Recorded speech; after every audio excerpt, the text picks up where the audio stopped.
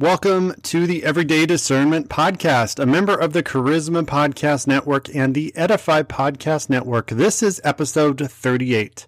I really hope you checked out last week's episode with Jason Sautel. He wrote the book, The Rescuer, and he has an awesome story about how God rescued him. And he also has an amazing Facebook group called Jesus is All We Need. It has close to 1 million members, so make sure you check that out as well. In an effort to continue to grow in discernment together, I do want to point you to my Facebook group called the Everyday Discernment Podcast Community. In that group, I do give everyone a behind-the-scenes access to when I complete an interview, when I schedule a new interview that might be 2 months down the road. So you kind of get a behind-the-scenes preview to what is coming up on this podcast. And I would also encourage you to email me at discerningdad@outlook.com.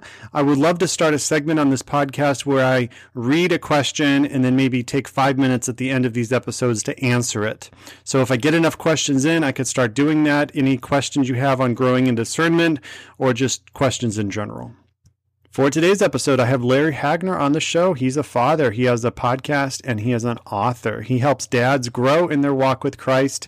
And even though this episode is more geared towards dads, this podcast is not exclusive to dads. So if you are a woman listening, there is wisdom for you in this episode. And I would definitely encourage you to send this to the men in your life as they will be encouraged by it as well. Here we go. Welcome to the Everyday Discernment Podcast.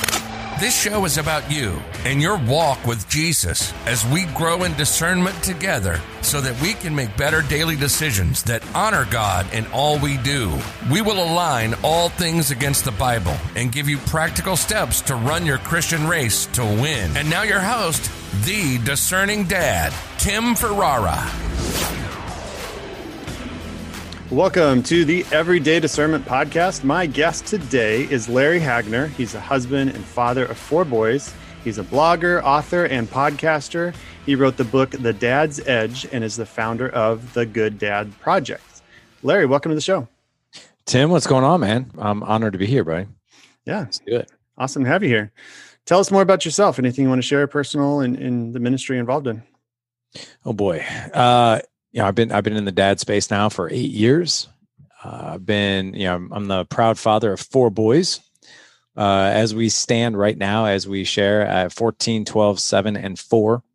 If you ever want to know what it's like to have 4 boys, just imagine a drunk fraternity party that you never leave when you're in college. That is my home. Awesome. My wife and I have been married for 17 years. I've known her for 24 years. And what I can tell you is I love that woman more now than ever before. We have probably the best. Every year we're married, our marriage only gets better, which is fantastic. Yeah. And it's only because, we put the work in, we're open to learning new skills. We don't just let it happen. Right. The other thing too is, I've been podcasting for 5 years, over 600 episodes recorded. What I always say is I'm no guru. I've learned a thing or two, that's for sure, but I am no guru. I am no licensed marriage family therapist, no dad expert. But what I can tell you is I've definitely learned a thing or two. The podcast for the past, 5, almost 6 years has been a front row seat to the most invaluable education I could have ever asked for.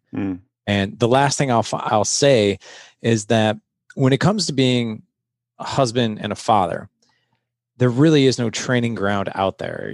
Society has really, and the world has kind of set us up for, hey, it's the best time of your whole life. Don't worry, you'll figure it out, which is crazy to me, right? Yeah, and I don't mean to go on a soapbox right away, but I'll say this is that we don't do so for instance, this is a faith-based podcast, right? Yeah. The Bible was written for a reason. The Bible is your training manual. The Bible is the map, right? And God didn't sit there and pat us on the back and say, don't worry, you'll figure it out. You'll be good. You'll get to know me just fine. No, there is a book, the how-to on how to create an epic relationship with God. And when it comes to being a man and father, husband, that's a difficult thing to find. There are resources out there.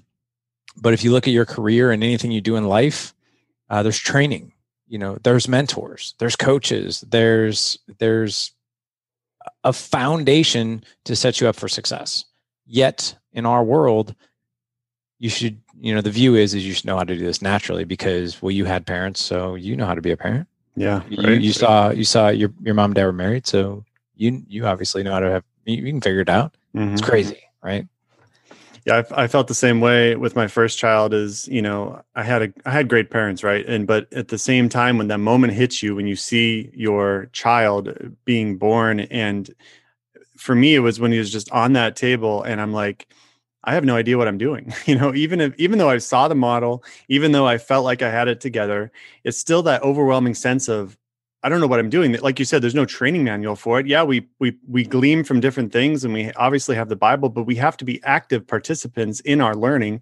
We have to seek out knowledge. We have to, learn from our mistakes. We have to take partners along the way. And I love what you did, is you said, I don't have all the answers, but I want to learn through this journey and bring other guys alongside me. And that's an awesome source of discernment, is seeking out others that have gone on before us that can, share wisdom along the way, and to encourage others. Because as we grow, then there's others that are just starting their journey that we can say, hey, I've been there. I was there 5 years ago, 10 years ago. Here's some things I did that you might want to avoid, and that kind of stuff. And that's just an awesome source and story of discernment. So how long have you been a Christian? What was influences growing up, and what was your relationship with your parents like, things like that? So I'll start with your first question, which is when I became a Christian. I was raised Catholic, and I went to a Catholic school, all up to high school. Mm-hmm. And what I can tell you is, I thought I knew what it meant to be a Christian. I was a box checker. Checked the box. I went to church. I tithed. I did my sacraments. I'm good, right? I'm a good person. I do the right thing. Try to, right? Mm-hmm. And, it really wasn't until, I think it was, I remember back in college, I went to this event. It was called Heaven's Gates and Hell's Flames. Mm. And it was basically a play that was put on that acted out different people in their lives, and how, the enemy gets in your ear, and how Jesus is there, and that kind of thing. And it was very compelling. And I got saved. And I got saved for that moment, and then I just kind of shelved it, right, in college. And kind of went off and did my college things, partied too much, dated too much, messed around too much, that kind of thing. Yeah. Then I got older, went through the sacrament of marriage, again, still was a box checker. And I say I probably got more serious with my faith when I became a parent, but I still was like a box checker. Mm-hmm. I'm like, oh, I'll go to church. My kids got the first communion. Yeah. But there was always this ache in me, man. There was always like this pull in me of like, this doesn't feel right. Mm. I know I'm going through the motions. It's almost like, you call your mom on Mother's Day. Okay, I did that, send somebody a card on their birthday, right? Right. And it wasn't until a year ago, and I'm 45. It wasn't until a year ago that I have a tremendous mentor in my life. His name is Brian McRae. And he runs a local event here in St. Louis called St. Louis Mastermind. And I know he's a spiritual person. And he has been, I spoke at one of his events, and he watches my brand and that kind of thing. And what I started doing is, because my view of it a year ago is, I want to rattle men a little bit. I want to get their attention, mm-hmm. right? And I was using language online that, even when I was using language like that online, I didn't feel like it was an alignment of who I was, but I felt like, hey, I have to do this to get the attention of these guys, right? Right. And I'll never forget it. He took me out for coffee, and I knew something big was coming. I didn't know what it was, but I felt like it was when your parents sit you down and it's like, you're in trouble. We need to talk. So we shot the breeze for like an hour, and he's like, listen, man, I brought you out here for a reason. I'm like, I figured. What do you got? What's going on, man? He's like, look, I've been watching your social media posts. You're using language that I don't feel is in alignment with who you really are. Mm. And my question to you is language like that appropriate for you? Does it feel right? And there was an ego in me, right? I was like, Brian, come on, man. Sometimes you got to rattle the cages, And he's like, yeah, but do you have to use language like that to rattle the cages? And I'm like, I knew where he was going, and my ego was there, man. I didn't want to let him in. And I basically ended the conversation with like, look, man, I'm going to do my thing, and I can't promise you that I won't use language like that. And he's like, okay, he's like, well, listen, man, I love you and there's nothing you can do about it. And he's like, but I encourage you to really look at your relationship with God. And I'm like, okay. And I got in my car, and that was a Friday, and I couldn't shake it. I couldn't shake it. And I sent him an audio text message going like, Brian, I've thought about this for 72 hours and it's on my heart. You're right. I'm wrong. That's not in alignment with who I am. I don't have a relationship with God that I want. But to be honest, I'm lost. I don't know what that even looks like. I'm overwhelmed by the Bible. I know what the Bible is. I don't know where to start. And there's a part of me that feels very, very unworthy to even pray. Like God knows all my dirty secrets. He knows all my vices. He knows what I'm thinking. So he invited me for a mentorship program. I don't know if you're familiar with this, but it's called Operation Timothy. Have you ever heard of that? No. It's so I'm a part of what's called CBMC, which is Christian Businessmen Association. It's basically Christian entrepreneurs, and they have monthly meeting and that kind of thing. And they have a program called Operation Timothy, where a Paul takes you as a Timothy through a 1.5-year mentorship. Oh, cool. And it's an every other week online mentoring Bible study, and we do a Zoom call every other Wednesday. And I got to tell you, I've been doing it now for a year. And when you ask that, this is a long way to get to your answer, but I want to share the journey because I think other men can resonate. But my relationship with God is the strongest it's ever been. And I feel like I know him. I now know what the Holy Spirit is. Yeah. I know in order to have a relationship with God, I have to go through Jesus Christ. And I never, that was, all those years of Catholic education, it was so unclear. I didn't understand it. Yeah.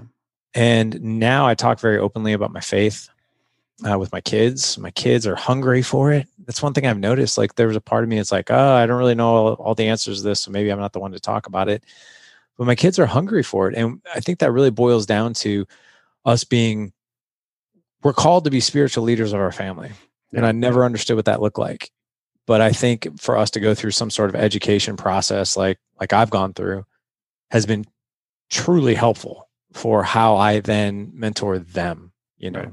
So does that answer your question? Yeah, absolutely. And you saw a need, and it was tough at first because you got feedback and you really had to self-reflect on what that meant, where your first response was to say, I'm good, I'm fine. And how often do we get feedback from our spouse or from a pastor or from just a friend?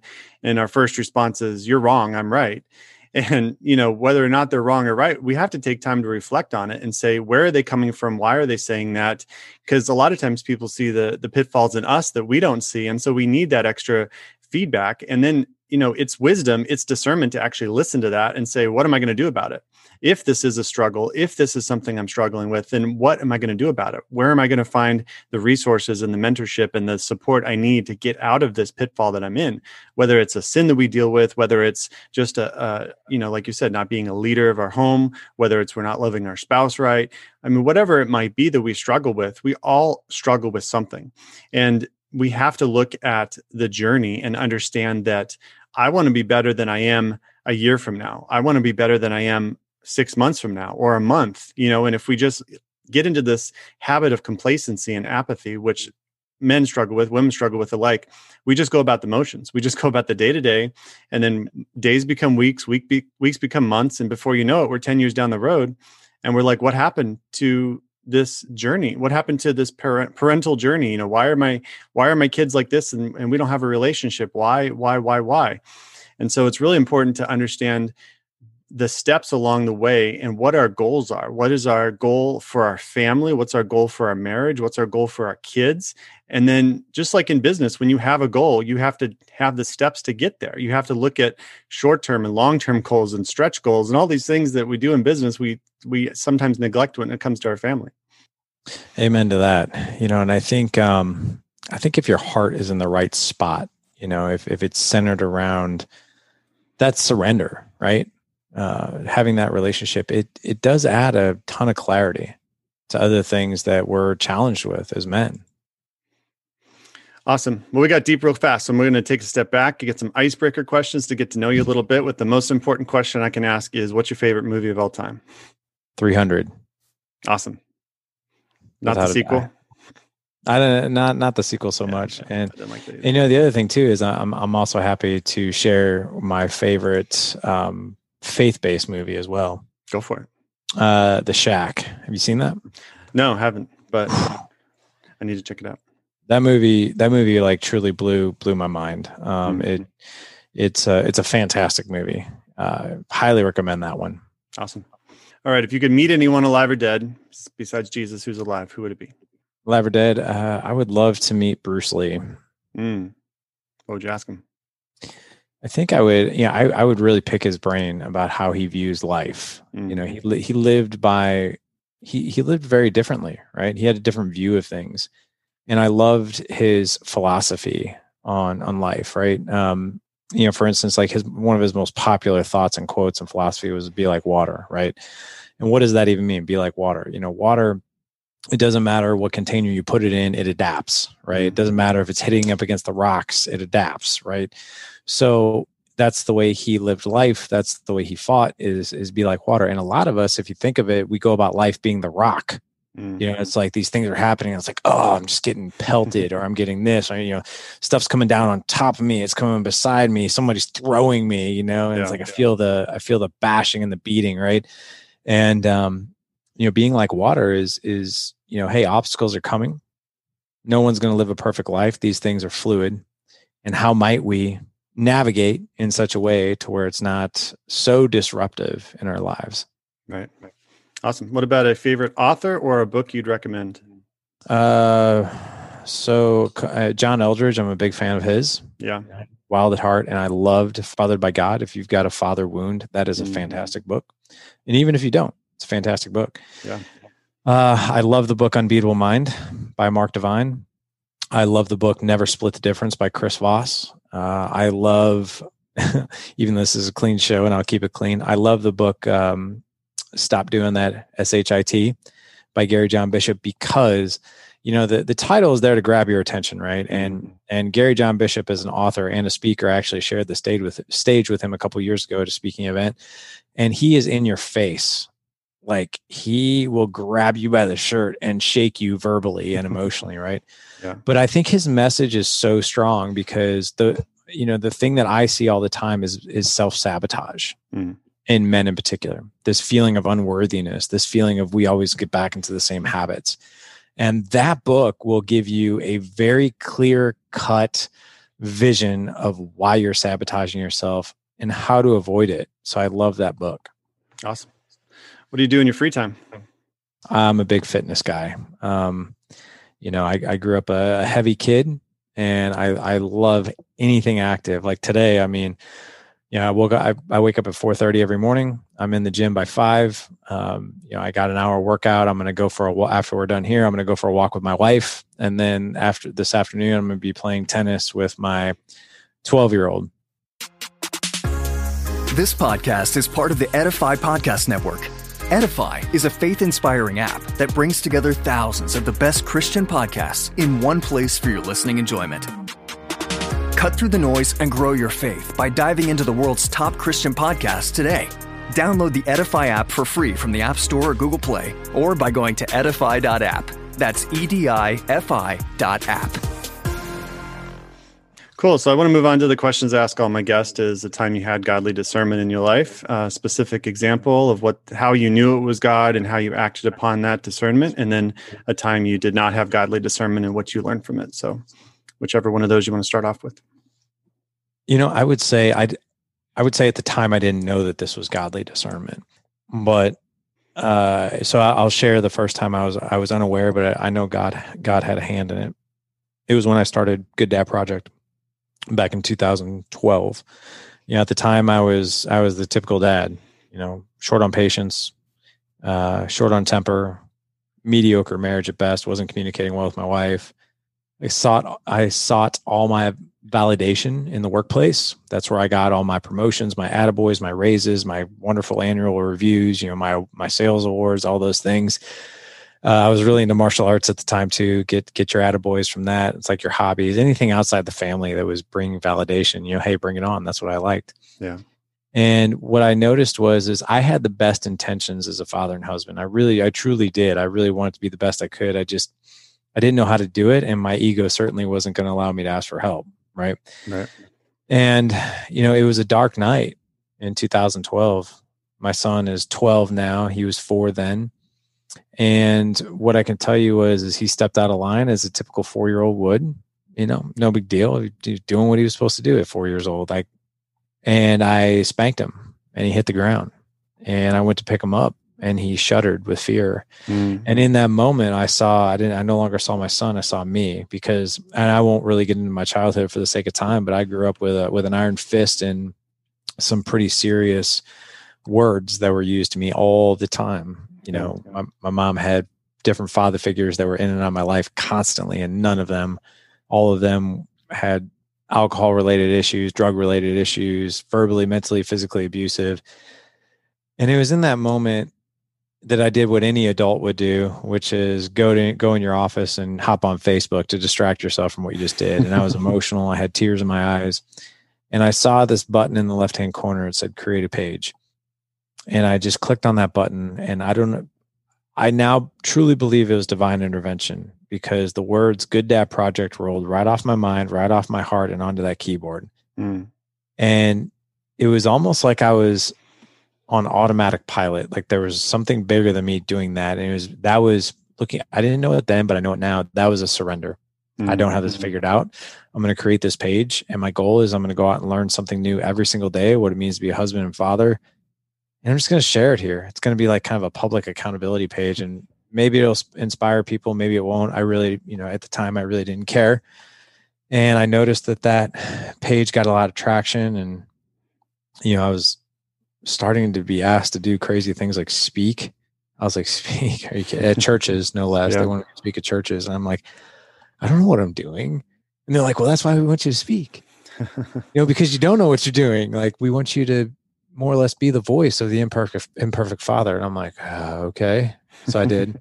So that's when I didn't know it. I would say, as far as, divine intervention now and discernment, I really thought I'm very busy. We run a platform with 500 men who do life with us in our mastermind. It's very demanding. My inbox, my phone never stops. We're always creating new things for men, new challenges and new content and new skills. And I run 3 podcasts a week, and I just got a book deal, not too long ago. Nice. And, there's tons of excuses of why I couldn't do something like Operation Timothy that takes a lot of time. Yeah. But I felt that discernment and that pull of like, no. You're the health of your spirituality and the spirituality of your family, and you leading them is very important, and you better do this. Yeah. And that's where I just surrendered, and I was just like, what do I do here? And the answer was very clear. Like, I know you're busy. Make time for this. Yeah. And I did. And it has been the best investment in time and being a student all over again that I could ask for. That's really good. And that's something that, if you work on, you can't neglect yourself, even if you're in ministry, even if you work, even if you're, have a family, you have to focus on yourself, and not in like a self-righteous, worldly way, but you have to build up what's inside in order to be able to give out to others. I heard a story recently where there was 2 axe cutters in the woods, and there was a young man and an older man, and they were just chopping away at trees, and the old man took breaks to sharpen his axe, and the young man did not. And so the young man just kept chopping away for a few hours, but the old man took, multiple breaks to sharpen his axe. And by the end of the day, the old man, cut more trees than the young man who had a dull axe and was just hacking away, without any progress on those trees. And it just stuck with me, where we have to take time. We have to take a break. We have to recharge. We have to find that quiet time with God and go before him before we take on the day, or, at some point during the day, in order to have that built up in us in order to give it out to others. Yeah. I've heard that before. If you're going to chop something down, make sure your axe is sharpened. If you've got 3 hours to chop something down, spend at least 1 hour sharpening it first. Yeah. Right. Yeah. So what about a time you did not have godly discernment? How much time you got? I would say there have been several times in my life where I've made decisions that weren't godly discernment. I mean, yeah, maybe I drank too much alcohol. Maybe I did something I wasn't supposed to do. Maybe I, went on websites that I shouldn't. I could name thousands of things I've done wrong, but I would say whenever I feel, it's kind of like, it's exactly the way I described it when I would make posts using language that I knew wasn't aligned. There was the part of me, it's like, something doesn't feel right about this. Yeah. I don't know what it is, and sometimes it's very obvious what it is. It's like, I know this is wrong. I'm going to do it anyway. Mm-hmm. But when I get that feeling, and sometimes it's not only a mental and spiritual feeling, but a physical feeling of like, this isn't right. I know it's wrong. And I now am way more aware of that feeling, right? I mean, anytime I want to drop the F-bomb, I'm like, that's awesome. Right. And I feel that sort of insert of, that discernment, that godly influence in my life of like, you can still get the same point across without, Yeah. That's good, because there's so many little decisions we make that if we aren't in alignment with the Holy Spirit or have that relationship with God, we just kind of look past. And even if you don't have a relationship with God, things are right or wrong, even if you can't explain why. And a lot of times we just look past that conviction that we feel, which a lot of times the Holy Spirit moving us to closer to Him and into a relationship with God. And so, I guess for discernment, the main thing is don't ignore those feelings. If it's wrong, right? We justify it. We say, well, I need this, or I deserve this, or other people are doing it. And all these ways that we make it sound better than it really is. And so part of, I think, discernment is just being real with yourself and your motivations, and knowing that the Holy Spirit will guide us and disciple us, but we have to let Him do it. It's like if you show up for class and you just ignore the teacher and you just don't take any notes or just bomb the test, you can't blame the teacher, and so the same thing with God, he gives us the tools, the Holy Spirit, the Bible, godly relationships that we have to use. And if we don't use them, then we can't blame anybody but ourselves when we face a situation that we reap what we sow. And then oftentimes we blame God for it later on. We're like, God, where were you? And God's like, well, I've been here. Where were you? Why didn't you ask for help? Why didn't you use the things I put in your life to get you on that right path? So I want to move on and talk about your book, The Dad's Edge. And there's a lot of different bullet points in there I want to talk about. The first is unlimited patience. This sounds amazing. And so I want you to talk about how, as parents, we can have unlimited patience. What are your tools for that? Yeah. So I wrote this book back in 2015. This book is almost 6 years old. And what I can tell you is this was like the bare bones book, the basics, right?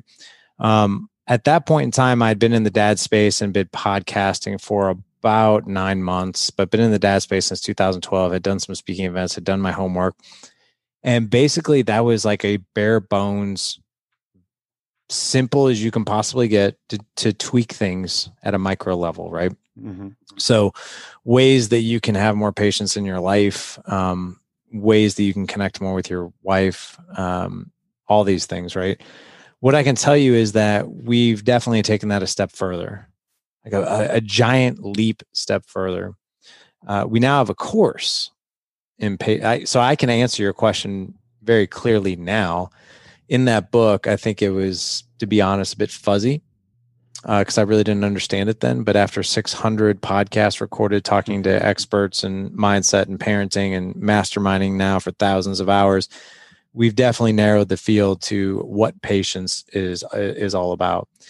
So patience is, first of all, let's clarify what patience is. Patience is your ability to be resilient and to tolerate obstacles internally and externally as they come your way and be able to respond versus react. It's kind of like Yoda. No matter what was coming at him, he was calm, right? And you'd always be like, and you see Luke, who he was mentoring, who get upset at the drop of a hat, loses patience, right? And what I can tell you is that most men have the view of patience wrong. We think patience should come naturally. I'm a father. I should be patient. Also, side note, anytime you're using the word should, you're shoulding on yourselves. You're taking a big steaming pile of should on yourselves. Don't should on yourself. Right. There's actually a whole module in our patience course on that. So patience doesn't come naturally. It's actually the opposite. We weren't necessarily wired to have patience. It's built. Yeah. It's a skill. So that's one thing. And here's the other thing too. And I'm speaking to all your men, is some of our biggest regrets in life are the times where we have lost our patience and we've reacted into a moment versus respond. And that's unfortunate. The bad news is you can't change the past. The good news is you can evolve and change how you're going to respond in the future. Yeah. But you have to, number one, surrender to the fact that patience is not a natural thing without training. Yeah. So, in our patience course, we explain to you, here's what patience is. Here's why it's a skill. Yeah. Here's how you hone that skill. And here's how it shows up in your life. So just like foreplay with your wife, patience starts from the moment your feet hit the ground out of your bed. Now, a lot of people think patience shows up when something's challenging you, like in that moment. Like, I have to have patience in the moment. That's not true. Mm-hmm. Patience actually starts in the morning. And what I can tell you is in our course, in our Creating More Patience in 37 Minutes, that's what the course is called. In our course, we give you a laundry list of things not to do in the first 90 minutes you're awake. What I can guarantee is that most men are probably doing 80% of those things. So I'll give you one example of several. If the first thing you do is you wake up because your phone is your alarm clock and you immediately start scrolling through your texts, your emails, and your social media, you're setting your day up for complete and total disaster. Yeah. You just are. It's unfortunate, but you are. Why is that? From a physiological standpoint, there's part of the brain called the amygdala. And the amygdala is your fight or flight. We have two different sides of our nervous system. You have your parasympathetic and your sympathetic. Sympathetic is fight or flight. Parasympathetic is rest and digest. Okay. The trick of patience is honing the rest and digest and calming the amygdala. And what we don't understand and what we do as a society is when we check that phone, you check your Gmail, you check your work email, you check your text, you check social media, you're agitating that amygdala, you're agitating that fight or flight. And it could be as something as minor as you see an old college buddy that you really didn't like so much, or maybe you did, and he posts a photo of like how happy his family is. And you're immediately like, oh, why can't I be that happy? Right. Like immediately you've been up for 3 minutes and that's your first thought. Yeah. Or it could be like, hey, your expense report's late. You need to get that done. You're like, oh my God, I got to do that expense report. Or, oh, hey, we have quarterly business review, whatever it is. It doesn't matter. You're on somebody else's agenda. You're on somebody else's highlight reel, which agitates that. So don't do that. That's one of several. Don't do that. You do that by the time you're back home with your family and it's 6 p.m. and your kids are acting out around the dinner table. You now have logged 12 hours. And from the very beginning of the day, you've agitated that part of your mind. So don't do that. So we map out all these things of what not to do. And then we give you a good template of what to do, what a good solid morning routine looks like. And I get it. Okay. Everyone has beaten the morning routine to death. But what I can tell you is that if you want more patience in your life, you need to have a solid morning routine. And it doesn't have to last 90 minutes. It can last 5 minutes, but we give you an example of what that is. The other thing too is being able to recognize your triggers. Your body and your mind, mentally, physically, emotionally, your body will start giving you hints. Hey, you're getting angry. Yeah. It's almost like a tap on the back. You're getting there. You're getting there. Sometimes that's our wife tapping us. Right, exactly. The trick is you're not, let me start here. If you feel those triggers start to happening, what happens is most men judge themselves. Oh, I'm getting angry. I shouldn't get angry. I mean, what does that do? That triggers that even more. Like, oh, you shouldn't be angry. Emotions are neither bad nor good. They just are. That's actually a quote from Gary John Bishop. Quote, emotions are neither bad nor are, they just are. You're going to get angry. Yeah. You're going to get agitated. The question becomes, do you have the skill to interrupt that pattern? Do you have the skill to interrupt, the emotions that you're feeling and not to judge them? Mm-hmm. So like, for instance, when my kids start to go haywire, I have 4 of them. There are certain things that I do. I'm like, my hands are starting to sweat. I have shallow breathing. I have incomplete thoughts. I feel like I just want to rage on this kid right now. Like those are I know it's coming. Yeah. And what I do is we give you several different ways, several different examples of how you can interrupt. Okay. And again, you're not judging yourself because you're about ready to have a rage. You need to interrupt it.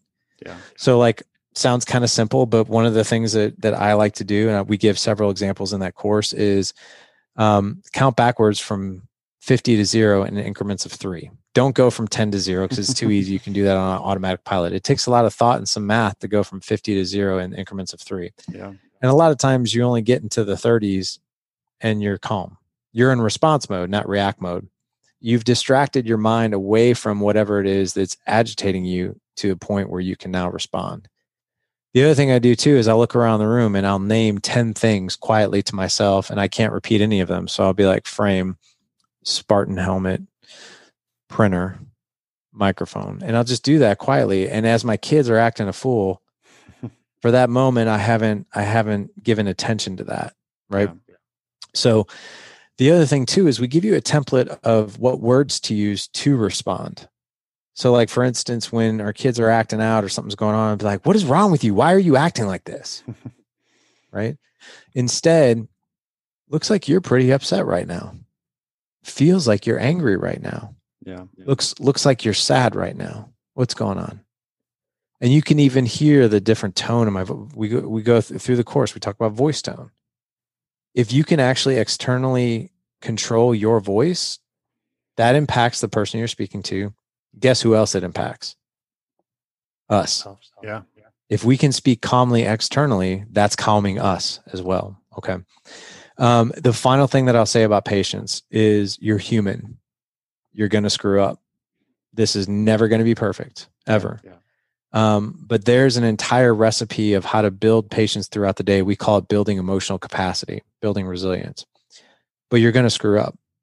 The last module in that patience course is what we call the after action review. Because when you blow up, you're going to blow up. It's going to happen. The point is how can I get 1% better every single time? Mm-hmm. You know, I have triggers. And if you can identify what it is that you missed, then it's a learning moment. It's not a failure. It's a learning moment. So like, for instance, if you blew up at your kids and then you go through the after action review and you're like, oh, I didn't do my morning routine today. And I checked my phone in the first 7 minutes I was awake. Not only that, but when my kid was acting a fool, I just went at him. I didn't take that productive pause and interrupt that. Right. So it'll help you identify where did I go wrong? And the likelihood of it happening again is less. Yeah. So that's what I can tell you about patience. It's a practice. It's a skill. You've got to be open to learning the skill. That resource can be found actually on our website. It's gooddadproject.com/patience. But love that. Hopefully that answers sounds like you really fleshed that out. That was an awesome example. It sounds like a great course to take for anyone because we all struggle with it on different levels. And patience is also a fruit of the Spirit. And so the closer we are to God and the Holy Spirit, the more that we will exude those things you're talking about, the more that we will practice them, the more that the Spirit will flow through us. And I love how you said not having triggers throughout the day, because I've done that too, where, 8:00 at night, you're like, why am I angry right now? And it's like, you've built that up over the course of the day by these things that you've allowed into your spirit and into your life that have just frustrated you. The same thing, I go on social media and I wonder why I'm feeling angry all of a sudden. I think back to 5 posts earlier. And it's like, oh yeah, that post is why I'm feeling angry. And the same thing, if that's the first thing we do in the morning is we wake up and we look at our social media, which I do, and I need to stop doing, is that we wonder why we're all of a sudden feeling these feelings. And the other thing I'll say too, is that I've noticed is that, if we can't control these emotions, we can't expect our kids to, right? They're still young and growing. And so not only do they look at us and show the example that we're giving, but I've seen this too, where I get angry, and my son especially, he'll get angry, and we just kind of escalate, and then I get louder, he gets louder, and then before you know, we have an unproductive screaming match where if I take a step back and like you said, speak in those calm voices, like, why are you upset right now? What went wrong? If you project that calmness, it will often follow it up with our kids being calm as well. And that's a great reminder for everybody, because it's discernment to know when, like you said, it's not that we're not going to feel angry or it's not that we're going to not feel impatient, but what do you do when you feel that? What strategies can we employ to take a step back before we, you hear your kid screaming downstairs, you storm out of the room and run downstairs. Well, maybe you need to take a few minutes, let them scream for another minute or two, breathe, think of a strategy, get your wife on board. Let's go handle this together in a calm manner, and then go address the kids. There's a lot of ways where we just got the first response is usually never the good response. Awesome. Agree with that. So I want to move on real quick to improving connection and intimacy with your spouse, whether you're a husband or wife. What are some strategies you've seen for this? During the busyness, you say we can still stay connected to our spouse even when you're busy. So again, these things are skills. They're not, a lot of us are under the impression, and I'll use myself as an example, be like, man, if me and Jessica aren't connected, maybe we're not meant for each other. Or if we don't know how to naturally connect with each other, then maybe we're not meant to be. It's all these really terrible things that we tell ourselves. Again, I have a 4-year degree in health management, exercise science, and nutrition. So I can tell you anything about how to eat. I can tell you anything about the body. I can tell you anything about anatomy and physiology, metabolic equations, all these things, right? But when it came to being a married man, I couldn't tell you how to communicate with my wife. I never took a class on that. I don't have a 4-year degree on that. I don't have a certification on how to do that. But yet again, it's one of those things where, this should come naturally. We're meant to be. No. That type of expectation will set you up for failure. And I seriously think that's one of the reasons why we have a 50% divorce rate, is because we do have these expectations of ourselves that these skills should come naturally, and they don't. So there's a few things that, I love the book by Chris Voss called Never Split the Difference. Okay. That's a great book on not only negotiation, but communication. It's actually more in communication than it is negotiation, to be honest with you. I joked with Chris when he came on the podcast. I was like, dude, this should be like a master's degree in communication. He's like, yeah, but nobody would buy it. But then you've got Gary Chapman, right? The 5 love languages. And Gary Chapman, he's been on our podcast. He's a very spiritual man.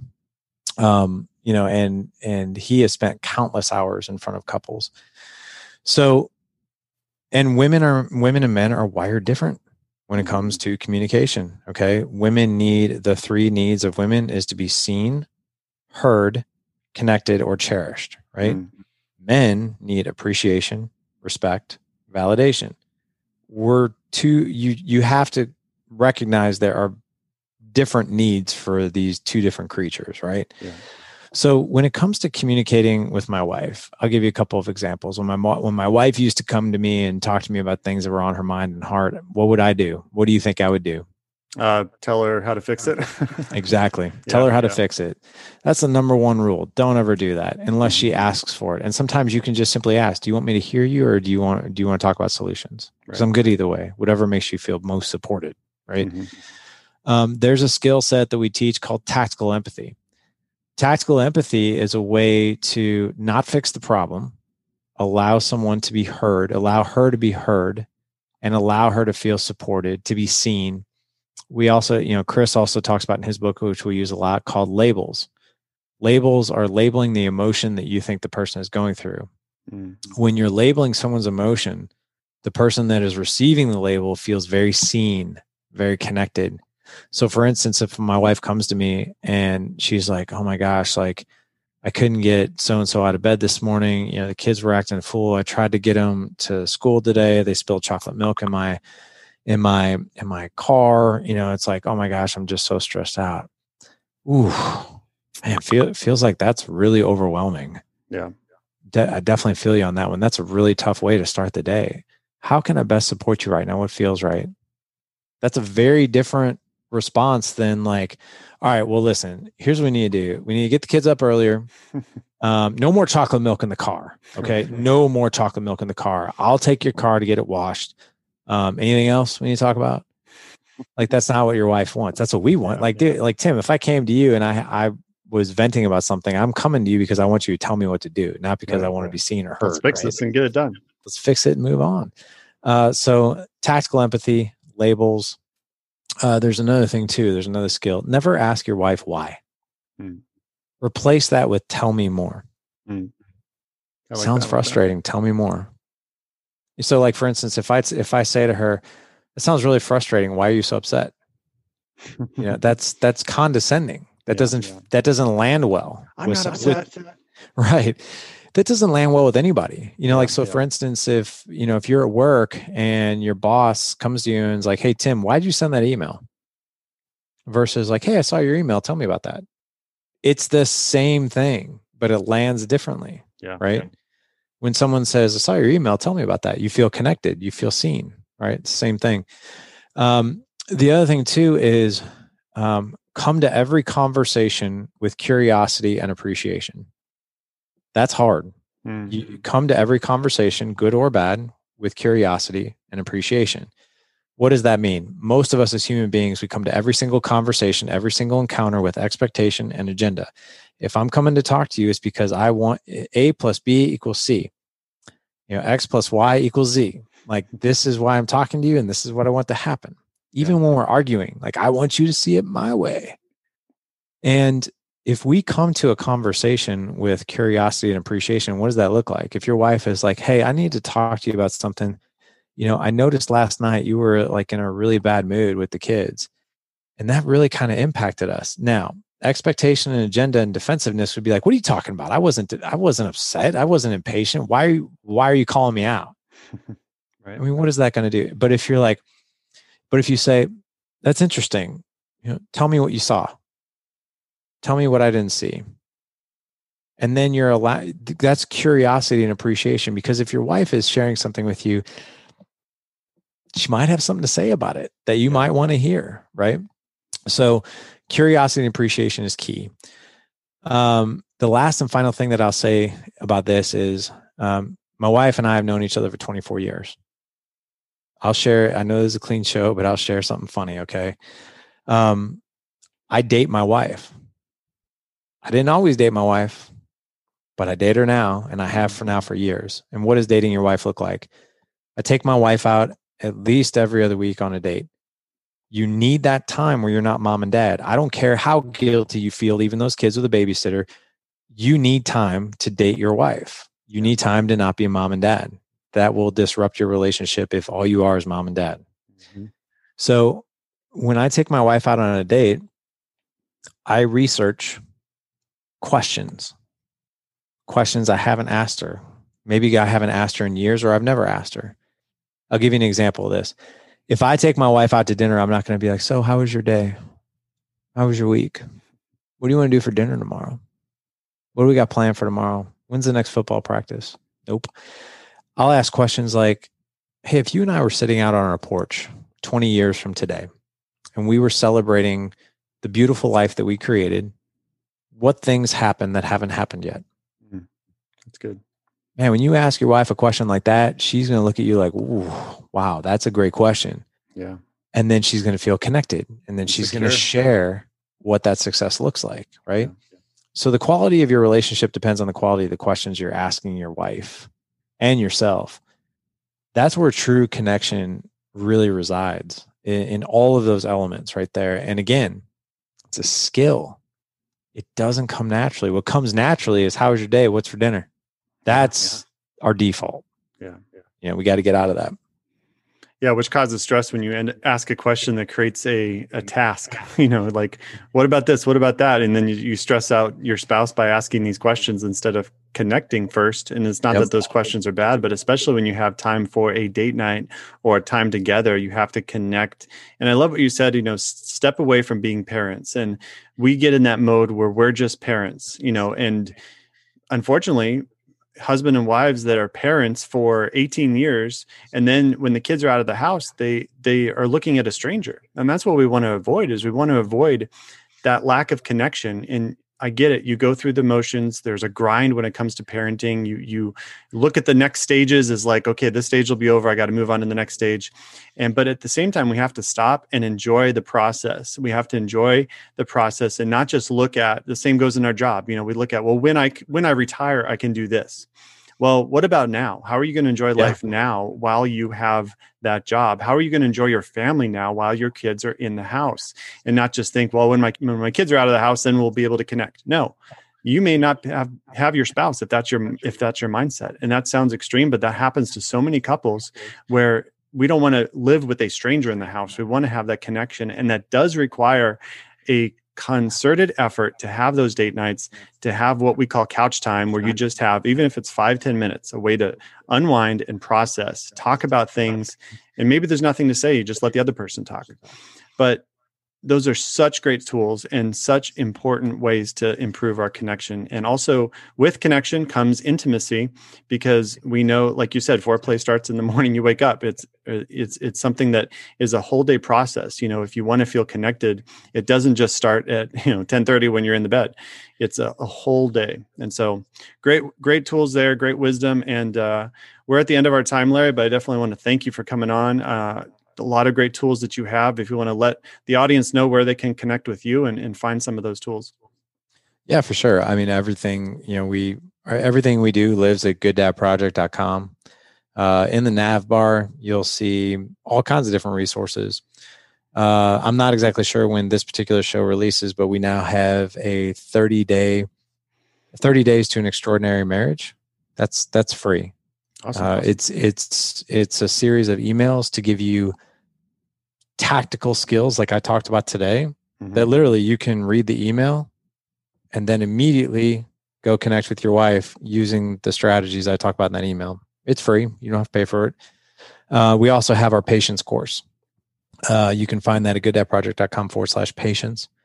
If you're looking for community and you're looking for, the difference between consuming content and action is accountability, right? I mean, when we read a book or we listen to a podcast like this, we're exposed to an idea. So like, for instance, like tactical empathy, right? It's like, okay, I want to go do tactical empathy.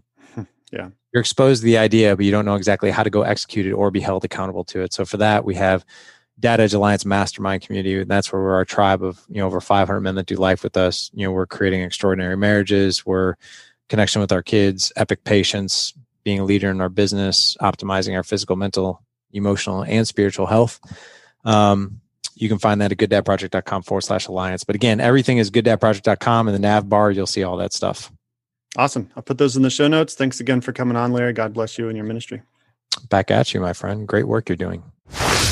Well, that is going to do it for today. Thank you so much for being here. If you're looking to partner with what I'm doing, you can definitely be a Patreon supporter for as little as $3 a month. It would help me immensely cover the costs of the show.